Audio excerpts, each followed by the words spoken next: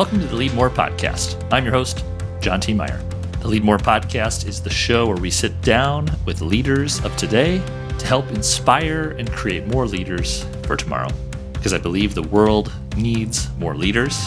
And if you're listening to this, I want you to be the next one. All it takes is raising your hand, stepping up, and acting like a true leader.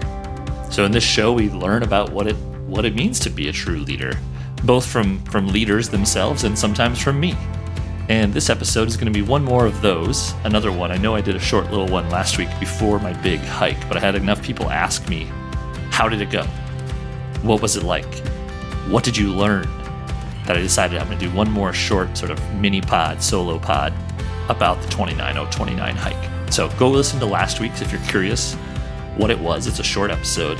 It's called 29029 Everesting, where I had to go up a ski hill 13 times, ride the gondola down, do that 13 times in Utah to get to the equivalent of summiting Mount Everest, 29,029 feet. So what did I learn? Well, spoiler alert, I finished.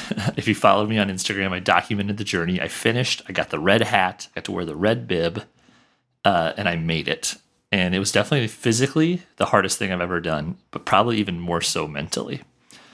And I have three big takeaways from doing this event. The first one is limits. We as humans always put limits on ourselves. Physical limits, mental limits, social limits. Our brain, our body tells us, well, we're not supposed to do that. We can't go that far. We can't meet that person. We can't get into that room. We can't have that job title. And one of the speakers, they have speakers before the event starts, Chad Wright. He's an ex-Navy SEAL and now an ultra marathon athlete and endurance athlete. He said, your tongue is the rudder that steers your life. Your tongue is the rudder that steers your life. What you say, that little muscle in between your mouth, impacts and drives what you believe, what you accomplish, and what you do. I thought that was an incredibly powerful way to say it. You might not think the tongue does much, but what you say becomes what you believe, and your brain starts to think that, and off you go in a negative cycle or hopefully in a positive cycle. So the first thing was just reframing what your limits are. I didn't think I could hike 29,000 feet. I don't think I trained enough. I didn't think I was prepared. I wasn't sure. To be honest, even before we left, my wife said, it's okay if you don't finish. We want you to be safe and we'll love you either way. Which, super grateful for that, for Paige saying that and reminding me that. But also, moving past one of the first things our speaker said on Thursdays, put quitting off the table. You will not quit. You will either get that red hat or you physically will just have to stop. And once we started thinking that and saying that, so at 6 a.m. on Friday in the dark and the cold when we were starting, and you look up at that mountain and you can't even see the top for the first summit, you start to move past what your limits are. So lesson 1, reframe your limits. Lesson 2, community. The power of community, speaking of limits, is so much greater than I realized it could be. So from an event planning standpoint, I'll tell Addie, who used to be on the podcast about this, such a great touch. They make you wear these bibs at the event, and on the front of the bib is your name, and on the back of the bib is your name. And that's super smart because as you're hiking up, taking the gondola down, stopping at an aid station to eat a banana or eat some nuts or drink some water or Gatorade, you see the names of all these people, 260 people in total, from all over the country, some outside of the country. And you start to just become a community. As I'm hiking and maybe passing somebody who I met, Lisa, who's a grandmother. And I don't know much about Lisa. I know she's from Florida, but as I walk from behind her and I see her name, I say, hey, Lisa, keep up the good work. Great job. You're looking strong. Or Peter, who I ended up doing the whole second summit with. Peter's 65. He's an attorney in Florida, but now he's moving to Colorado. And he and his wife at 65 both finished it. They beat me even faster than me. So these names, all it takes is the sound of someone's name to start making a connection. So you say, hey, Joe, hey, Rich, hey, Tommy, these people, they became friends for these 36 hours. And where are you from? Why'd you decide to do this? What got you excited? What got you motivated? Do you have family? Do you have kids? And all of a sudden, these people feel like your family for 36 hours, all chasing this common goal. And the coolest part, this young kid, 19 years old, finished first. He was done, I think, in about 14 or maybe 15 hours Friday night.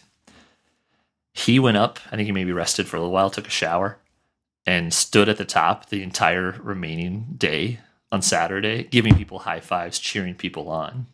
We all went up the gondola about 3 o'clock, and for the final 3 hours stood there and clapped and high-fived and cheered people as they came to the finish line. We were a community just for 36 hours. It just lived in that moment for 36 hours. But, I've connected online on social media with a couple folks that I've met, and we will always share that experience and maybe even have a relationship or a connection or a friendship beyond.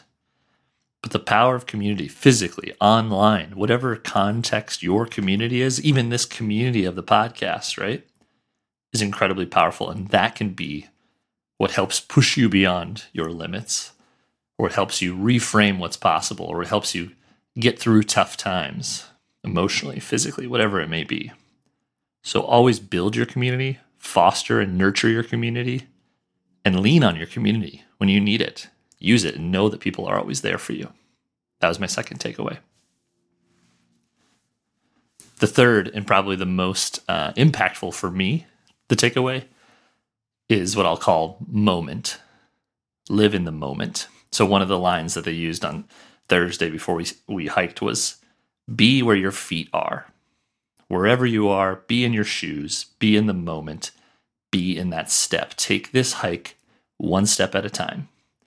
Not one summit at a time, not 1 hour at a time, just one step at a time.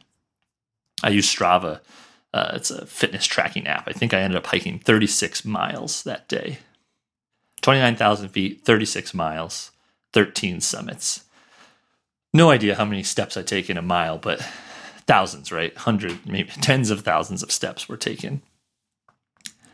And what happened, the hardest part of this race, it was physically hard, but it was more so mentally hard, because you'd look up, you couldn't see the top.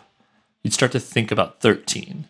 You'd start to think about how long it took you to do the first. Will it take me that long to do the second? Okay, if I get 3 done, then when should I eat lunch? Or will I end up sleeping? The clock is ticking. How long will it take me from get to the first aid station to the second aid station? You start to look ahead. You start to worry about the future. You start to think about things that haven't even happened or may not even happen. And I equated that very much to my own life. Thinking or worrying about work, about my girls, about them becoming, about Margot going to kindergarten, starting school, about, do we have enough savings? Are we on the right track for our retirement? Are we, is this the right home for us to live in? Or, whatever things it is that you start to worry about the future, things that haven't even happened or come true yet, just let it go, right? Live in the moment, live in the day, live in the present. Put away the phone. Be present, be with your family, be with your community. And so that analogy of be where your feet are, taking it one step at a time, and the hike perfectly applies to life one step at a time. So that was an incredibly powerful lesson for me, probably the most powerful, and something that I hope to bring back and apply here to my life. And so in asking and recap, what was it like? How was it? You summited. Congratulations. Great work. I learned about limits. I learned about the power of community and the importance of the moment. And for that, I am forever grateful. If you have any questions, hit me up on Twitter at John T. Meyer. Shoot me a message. I'd love to talk to you about it. Happy to catch you up on it and let you know more if you're ever thinking about doing it. That was my experience at 29029 Everesting. Learned a lot. It'll make me a better leader. It'll make me a better person. All right, that's it for this episode of the Lead More podcast. Hope you enjoyed this one, breaking down the event. Reminder, we drop new episodes every Thursday of the Lead More podcast. You can find them wherever you listen to podcasts, Apple, Stitcher, Spotify. Just subscribe, click follow, leave us a review. Thanks for listening. Take care and be well.